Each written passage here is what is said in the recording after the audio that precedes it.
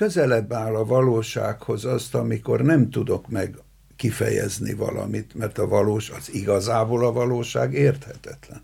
Ez a világ teljesen érthetetlen az ember számára. Az az ember, aki kitűz pontokat, és azt mondja, hogy így van, az biztos, hogy nincs igaza.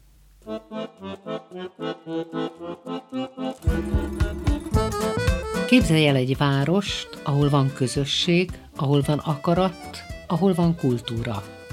Ahol közösen gondolkodhatunk és tervezhetünk, hozhatunk létre közös erőforrásokból valami újat, eredetit. Együttműködve, egymásba karolva, a világra nyitottan. Ez a hely már létezik. A 15. kerület Rákospalotát, Pestújhelyet és Újpalotát jelenti. És egy olyan közösséget, ahol a vágyakból tettek lesznek. Ez itt a Labor 15 podcast. Marton Éva vagyok. 2 út, 2 alkotói pálya, más-más megközelítések, más technikák, évek óta azonban egy közös univerzumot is építenek. Olykor egy felületen, máskor csak, hatva egymás világaira, gondolataira. A Csokonai Művelődési és Rendezvényházban nyílt, ketten a végtelenbe, mindegyikből kínál. Már a címre is fölkapja az ember a fejét. Mi az ő végtelenjük? Hova tartanak? Így, ketten együtt. Töttös Kata festőművész és Wahorn András képzőművész zenész a vendégeim. Tartsanak velünk, én Marton Éva vagyok. És akkor rögtön beszéljünk erről a közös kiállításról, ami nem az első, de engem tényleg megkapott maga a cím, hogy mit jelent számotokra az út, és mit jelent, ahova tartotok, tehát hol van ez a végtelen? Szerintem erről Andrásod beszélni, mert ő adta ezt a címet a közös képünknek. De azért adtam, mert megkérdeztem a Katitól, hogy akarja, hogy ez legyen a címe. Ami azért lett ez a címe, mert hogy az egyik legutolsó képünknek is ez a címe. De nem csak ezért lett a címe, hanem ez valahogy, passzol az életünkre is, hogy a végtelenben hol vagyunk. Aki ismeri a végtelent, az tudja, hogy sehol se. A végtelenben nem lehet kijelölni egy pontot, a végtelenben végtelen sok helyen vagyunk. Na de ezeknek vannak meccéspontjai, attól gyönyörű, hogy vannak olyan meccéspontok, amelyek akár szerteágaznak, akár tovább lendítenek. Így van, ahogy mondod, és itt metszük egymást, amikor egy felületre kerülünk, és ebből születik egy kép. Az eredeti kép egy ukrán buszmegállót ábrázolt, ami felett elrepül egy rakéta, a buszmegállónak női feje van, és mind a ketten a végtelen jelbe tartanak. Több szempontból is érdekes ez. Egy, hogy amikor kiválasztottuk ezt a buszmegállót, akkor még nem volt ukrajnai helyzet. A másik az, hogy egy buszmegálló nem tart sehova, de mindenki valahova tart, aki oda megy, hogy női feje van, ez is érdekes, amitől aztán el is indul a végtelenbe, úgyhogy ezért gondoltuk azt, hogy legyen ez a kiállítás címe. De még a végtelen jelet is rátetted a képre. Igen. Az is eleve ritka, hogy olyan fajta közös alkotás, mint amit ti csináltok, mondjuk nekem rögtön a Vető-Zuzu páros jutott eszembe, de ezért az nagyon más. Tehát, hogy a hatások azok, hogy működnek, föl kellett adni bárkinek bármit a sajátjából, amikor közös képet csináltok, vagy ahogy nézem a legtöbb közös képeteket, tehát ami egy felületre születik, ott azt látom, hogy nagyon erősen megmaradnak azok a karakterjegyek, amik akár Katát téged jellemeznek, akár András, de valamitől ez ilyen nagyon pasztelfinoman össze tud simulni. Általában az, hogy én megfestem a képet, amit én gondolok, és akkor azt odadom az Andrásnak, hogy tegyen még hozzá, kezdjen vele valamit, vagy amit akar, bármit, én ebben nem szólok bele. Először nagyon nehéz volt ezt odaadni, az egy képet. 2 évig azt hiszem, hogy nem is alkottunk közösen. Ez egy függőségi viszony különben? Nem, hanem igaziból szerintem csinálja az András is a saját képeit, én is a sajátomat, de párhuzamosan megy ez a közös alkotás. És igaziból szerintem érdekes. Nekem is az volt. Én nagyon féltem tőle, és aztán, mikor az első képet így megcsináltuk közösen, ugye András javaslatára, mert hogy egy sima női portrét festettem, és hogy most ezzel mit csináljunk. és akkor ő mondta, hogy neki van ötlete. És ez a kép lett a kést síró lány. És annyira jó lett, hogy tényleg egy ilyen szürreális, de plusz mondani valója lett a műnek, hogy ez nekem nagyon megtetszett, és akkor már bátran adtam oda, hogy persze, csinálj vele, hiszen én már, amit gondoltam, megfestettem rá, ő ráfesti, amit ő gondol, és a kettő, hogy összeadódik, lesz egy teljesen egyedi és különleges kép, különleges világ, együtt a miénk kettőnké. Hát miközben Gellert kap az a kép, amit mondjuk Kata megfest, és amire jön a te univerzumod, arra valamit ráfestesz, mennyire beszélitek meg közben, hogy köbben merre menjen a kép, vagy Kata fest, te folytatod, mint az a gyerekkori játék, amikor hajtogattuk a papírt, mindenki aláírt, és akkor született valami közös. Egy picit ez is eszembe jutott, hogy van ebben valami hasonlóság? Teljesen, hiszen én átadom az Andrisnak, ő megtervezi, persze megbeszéli velem, de nem mondom azt, hogy jó, ez nem tetszik. Lenne beleszólásom, de mindig annyira jó, és tényleg úgy lesz jó a kép, ahogy az András gondolja, hiszen ha már én beleszólnék, hogy tud egy kis nyuszit fessél, akkor az már igaziból nem kettőnk képe lenne, hanem én mondanám meg neki, hogy mit csináljon, és ugyanúgy, hogy ő mondaná meg, hogy most akkor fess egy virágcsendéletet. Az a helyzet, hogy mind a ketten nagyon makacsok vagyunk. Életünk olyan pontján találkoztunk, Kati 30, én 60 éves voltam durván, amikor mind a ketten már kialakultunk. Volt már a történelemben ilyen, hogy ketten dolgoztak egy képen, de azt nem nagyon láttam, hogy két ilyen különböző lény dolgozott volna, csinált egyszerre egy festményt. És nekem pont ez tetszik, és még visszatérünk a végtelenhöz. Olyan távoli pontján vagyunk a valóságnak, hogy ettől tágul végtelenre a kép.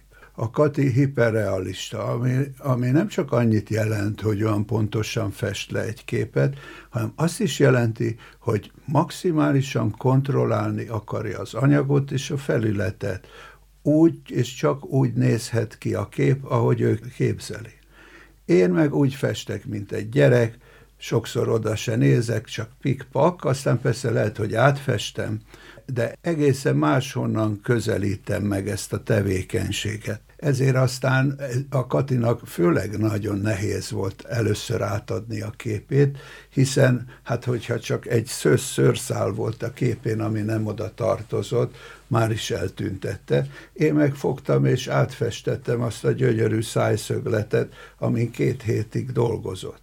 Nekem viszont az a gyerekes emóció, amivel régen mindenféle dolgokat rajzoltam a WC-k falára, ez tér vissza ide, hogy abba a szép, kidolgozott, értékes dologba én belefirkálok. Azt gondolom, hogy az abszolút szabadságról beszéltek most. Igen. Nem. De, nekem abszolút. Katinak igen, én meg nem hiszek a szabadságban. Hogyha valaki mindig akár a dalaiban, akár az együtteseiben, akár a szentendrei formációiban, akár az alkotásaiban valamit képviselt, az a függetlenség és a szabadság volt. Ezt jelentett Amerika, ezt jelentették a happeningek, tehát hogy ez nagyon izgalmas, hogy pont te... Hát azért, mert az elmúlt évek során rájöttem, hogy pontosan ennek a rabja vagyok. A szabadság rabja vagyok, ami szintén egy rabság. Mindenki rabja valaminek, senki nem él a semmiben, a végtelen ürességben. Aki nagyon szabadnak érzi magát, az is csak azt tudja tenni, amit tud.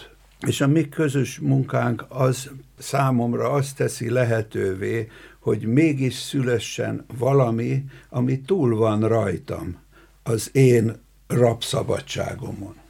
Ez a te szabadságot, Kata, ez párosul egyfajta fölszabadíttal is, és gondolok arra... Igen, mert hogy amit mondott az András is, hogy akár 3 hetet, vagy 2 hónapot is dolgozom egy képen, és ez nekem egy feszültség.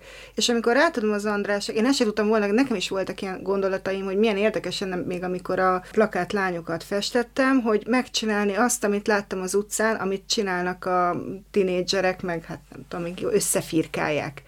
És én ezt nem tudtam megcsinálni a saját művemmel, illetve úgy csináltam meg, hogy tettem elé egy fóliát. Tehát nem tudtam egyszerűen belefesteni, rajzolni, karcolni abba a dologba, amit én tényleg tökéletesre próbáltam festeni hetekig, vagy hónapokig.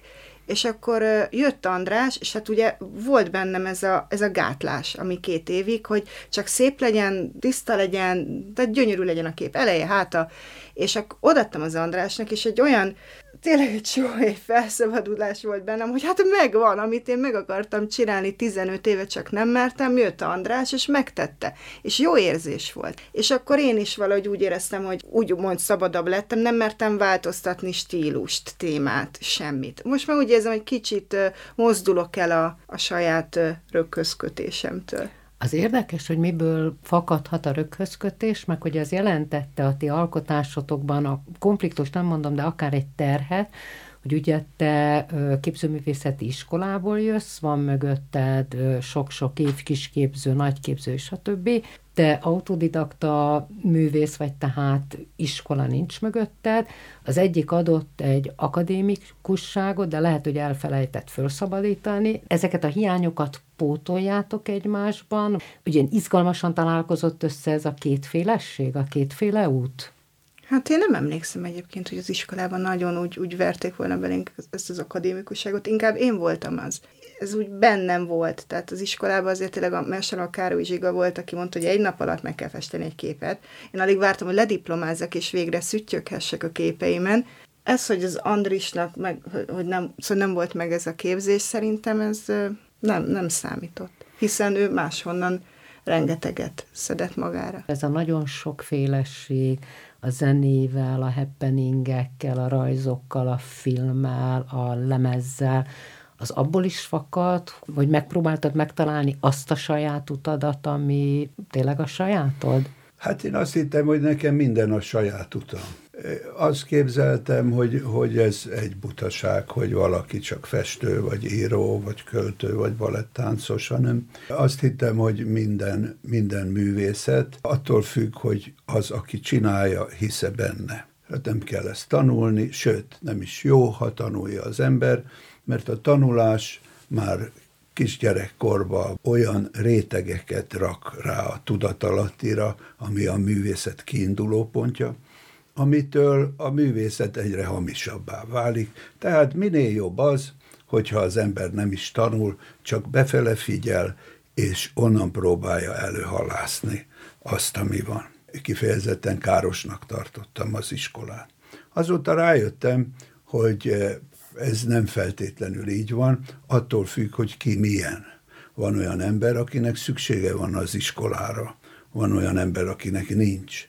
Az, hogy én nem akartam az iskolát, az hasznomra is vált, meg káromra is vált bizonyos fokig, de én más nem tehettem, mert én azért lettem művész, hogy olyat csináljak, amit senkinek se kell, azt csináljak, amit akarok. És ráadásul még azt csináljak, amit még sose csináltam. De azért az a legtöbb művészben benne van, hogy azt csináljak, amit akarok, és hogy közben meg az is eszembe jutott, hogy Kata, neked ez nem volt egy hiány, hogy kimaradt az a 30 év, nem csak András életéből, hanem az, amit te nem élhettél meg a 70-es-80-as éveknek, az akár a Vajda stúdió, akár a Szentendre, akár azok a fantasztikus kiállítások. Tehát, hogy van-e hiány abból, hogy te nem onnan indultál? Szerintem nincs, hiszen nekem volt más, ami az Andrásnak nem volt.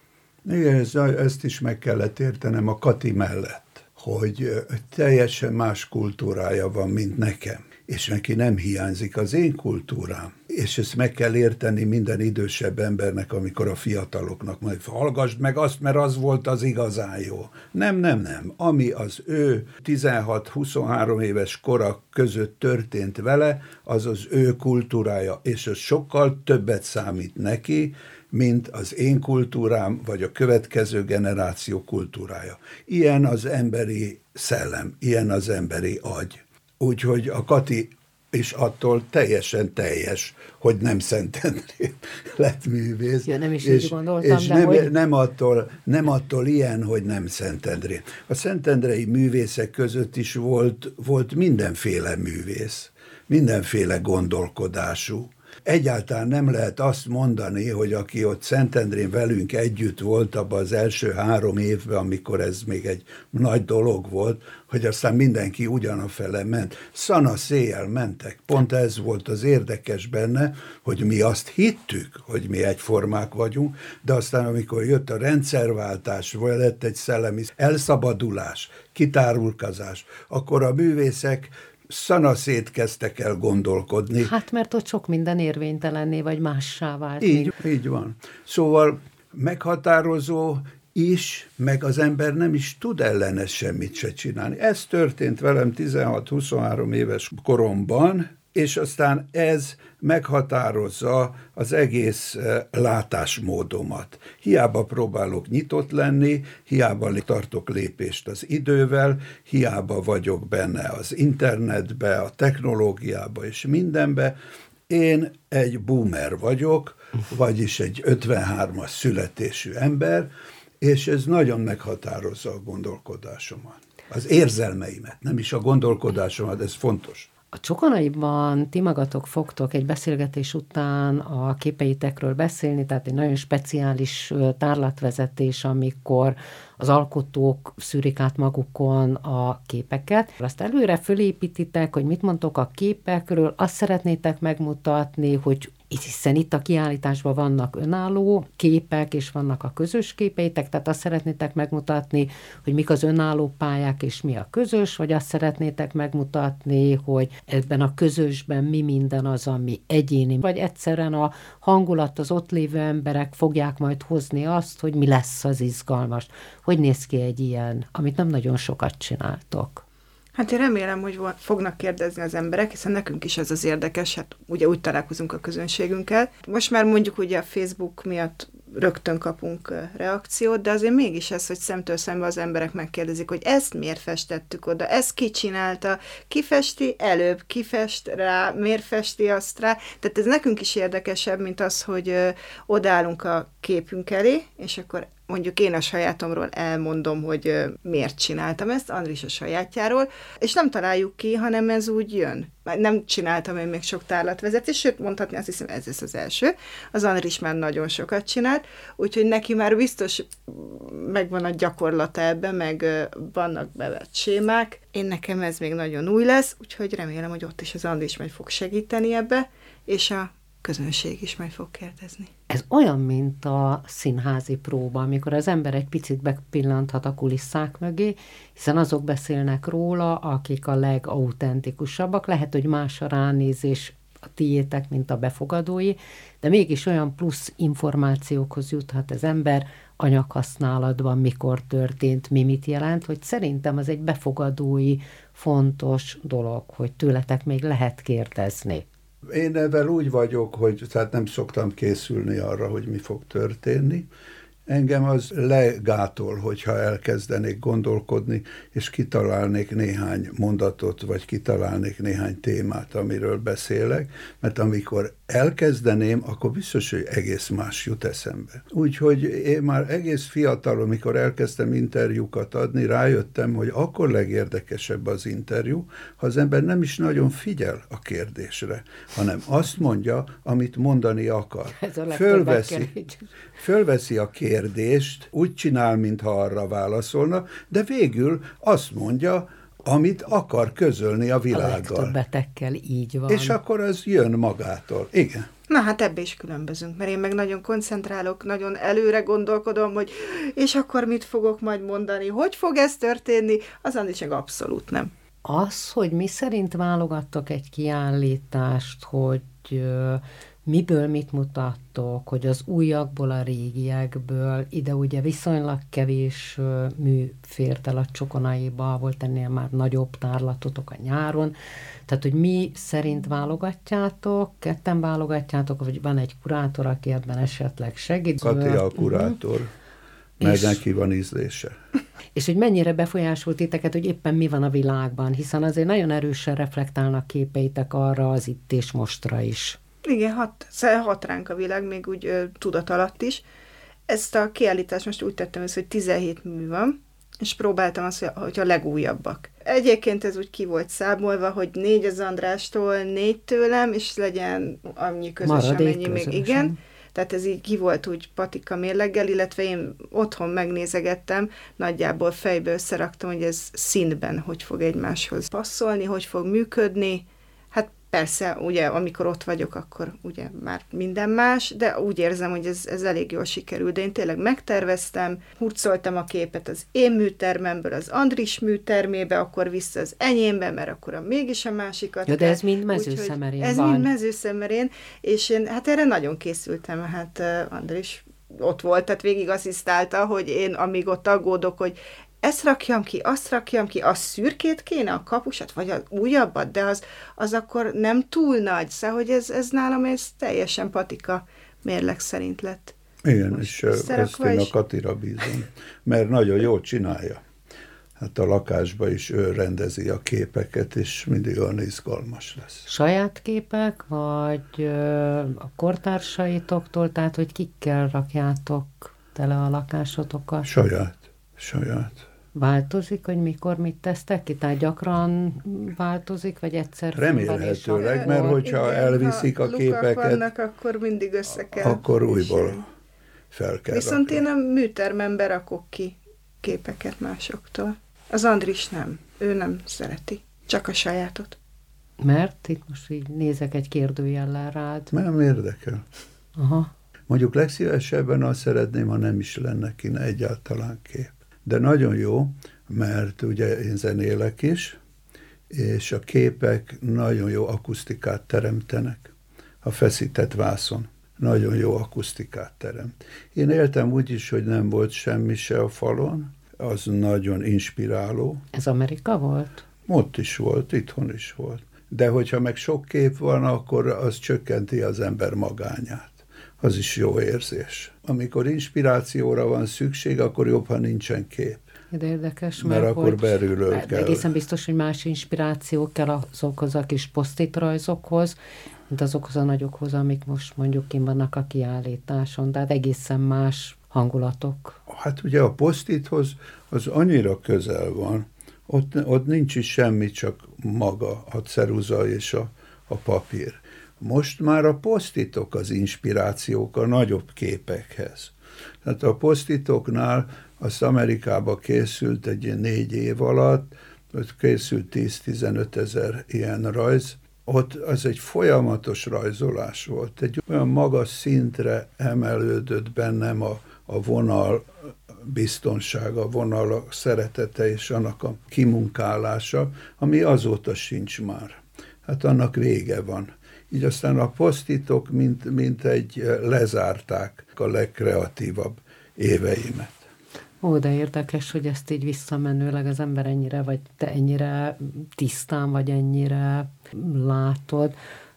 Az mennyire fontos, akár itt a csokonai kiállításban, hogy sokkal rövidebb a pálya abból adódóan, hogy azért nem olyan régen végeztél te, és egy 10 év van mögötted, hogy azért minden korszakból, vagy minden témából megmutatkozzon valami.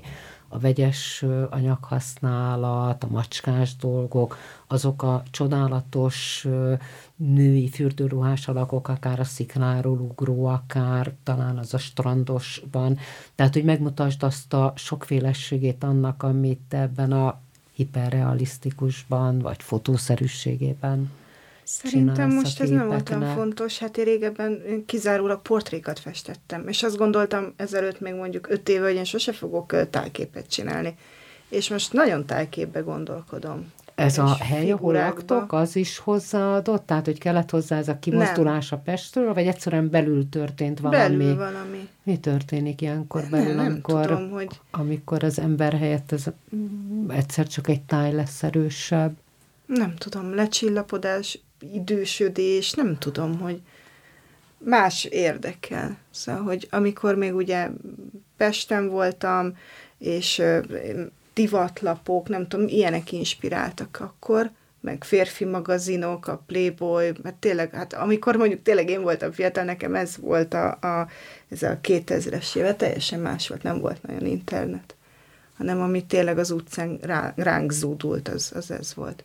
Az a te lázadásod volt, vagy a te szabadságod, amikor ezeket a képeket, az erotikus képeket, azokat a női alakokat tetted be, amiből még maradtak, de mintha lágyult volna, mintha más optikát kapott volna.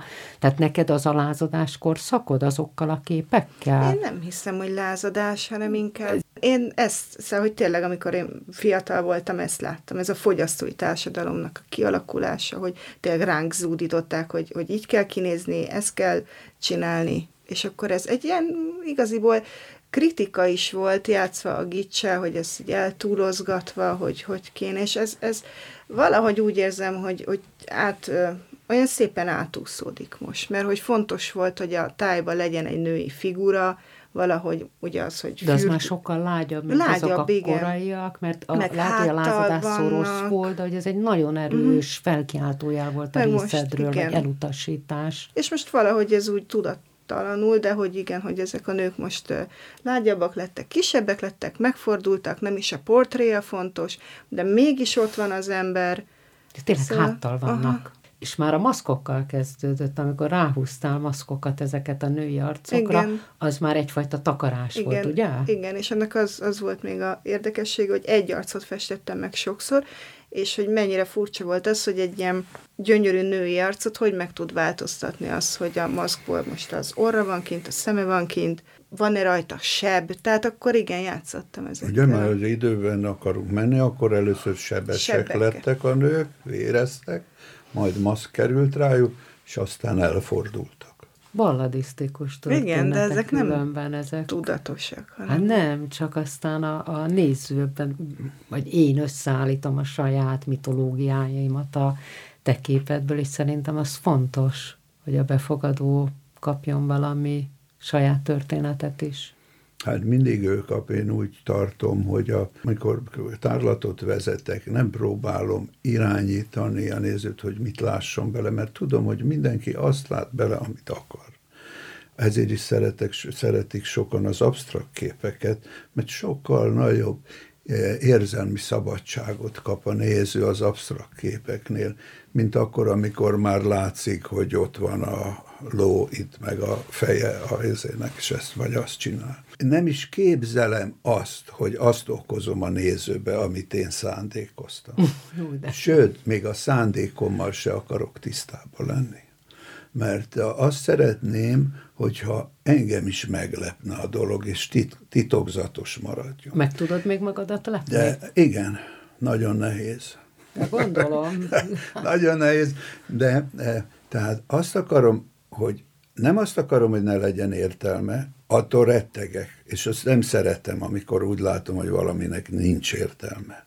De sokkal érdekesebb az, amikor azt hiszem, hogy valami értelme van, de nem tudom, hogy mi az. Ez a titok. Én imádtalak titeket a 80-as években is, meg minden, amit csináltatok, de mindig volt értelme, mármint abban az értelemben, ahogy te használod az értelmet most? Az, hogy amit csináltunk, az más, mert hiszen többfele voltak. De én pont azt szerettem, amikor ilyesmi, ezt szerettem a Laca költészetébe is, hogy amikor azt mondta, hogy puty, akkor az nem egy ilyen idétlenség volt nekem, hanem valami kifejezhetetlent fejezett ki. És ezt szerettem benne. Nem annyira szerettem az én számaimat, amik nagyon direktek voltak, hanem sokkal jobban szerettem akkor is azt, amit elvontságnak neveznek, vagy mit. Közelebb áll a valósághoz azt, amikor nem tudok kifejezni valamit, mert igazából a valóság érthetetlen. Ez a világ teljesen érthetetlen az ember számára. Az az ember, aki kitűz pontokat, és azt mondja, hogy így van, az biztos, hogy nincs igaza. Hát most adtok választ, vagy most adsz választ a végtelenre. Tehát, hogy akkor itt a magyarázat, hogy mit is jelent az út a végtelenbe. Lehet, igen. Igen. Ennyi? Lehet, igen? Aha. Hát egy úton vagyunk. Együtt.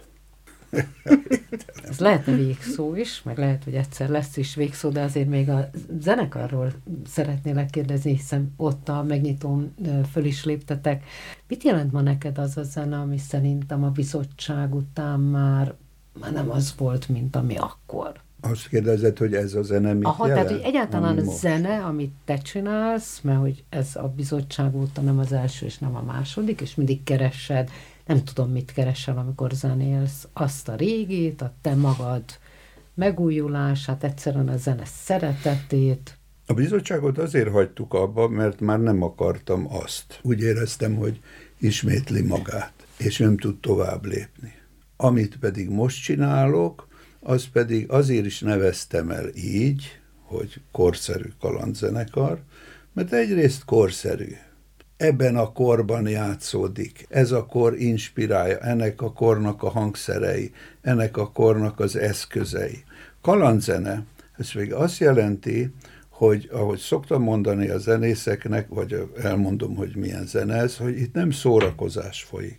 Nem arról van szó, hogy mindenki fogja a hangszerét, és minél jobban érezze magát, és improvizálgat. Itt nem szórakozunk, gondolkodunk minden pillanatban. A zenének a hangjai, azt építi fel az ember. Egyik következik a másik után, egyik befolyásolja a másikat, és a másik zenész hangjai is befolyásolják az én hangjaimat. Tehát ha én elhatározom, hogy azt játszom, hogy ha nem figyelek oda, és nem változtatom meg mindjárt, hogy az a hangszer megszólal, akkor már nem is igaz. Ezzel a zenével megpróbálom az életet modellezni, ami minden pillanatban valami más. Van ugyan elhatározás, hogy ettől a ponttól idáig fogunk eljutni, de részben nagyon sokszor nem sikerül, de egész biztos, hogy nem úgy sikerül, ahogy elképzeltük. A dolgok sohasem úgy sikerülnek. Ugye, aki elképzeli, hogy ha megnyeri az 5-ös találatot, majd mi lesz, biztos, hogy nem az lesz, még ha meg is nyeri az 5-ös találatot. Tehát valahogy ezt képezi le ez a zenekar is. Találtam olyan embereket, mert ez nagyon nehéz ilyen zenét csinálni, akik erre képesek, hogy ezt csinálják velem. Az embereknek nem nagyon tetszik, tehát egyáltalán nem érek el vele olyan népszerűséget, mint a bizottsággal, de ebben hiszek, sajnálom.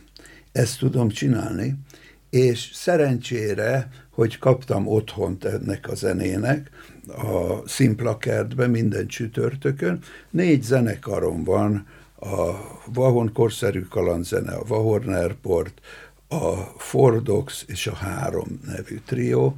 Ebbe a zenészek egy kicsit keverednek, és mindegyik egy kicsit más, és itt csináljuk ezt az improvizációt. Egy biztos, hogy sose lesz ugyanaz. Egyik koncert se. Az fontos-e, vagy legalábbis jó leső-e, hogy úgy vannak visszajelzések, mint például ezen a kiállításon a vendégkönyvbe, rögtön az első bejegyzés az Somályé volt, Spitzer Gyöngyi, Mamag és a Somály, és egy nagyon-nagyon szépet írt arról, hogy a ti közösötök, ez a kiállítás, tehát hogy az fontos-e, hogy vannak ilyen nagyon erős személyes bejegyzések, elteszitek-e ezeket? Hát ez szerintem a háznak a vendégkönyve is. Hát nem jó, is akkor olvastam. Itt fejben elteszi az ember, nem olvastátok, nagyon szépen, egy teljes oldalt.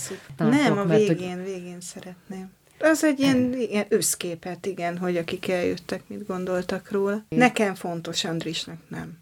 Nagyon köszönöm, hogy itt voltatok. Ketten a Végtelenben című kiállításotok, vagy mostani kiállításotok, ami még egy picit látható a Csokonai van, és beszélgettünk ennek kapcsán nagyon sok mindenről, zenéről és alkotásról, egyformaságról, különbözőségekről, közös pontokról, szóval jó volt veletek.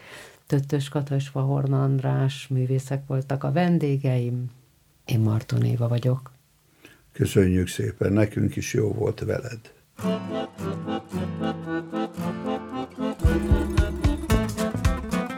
Egy város, egy városrész, mindig több, mint pár utca, épület vagy park.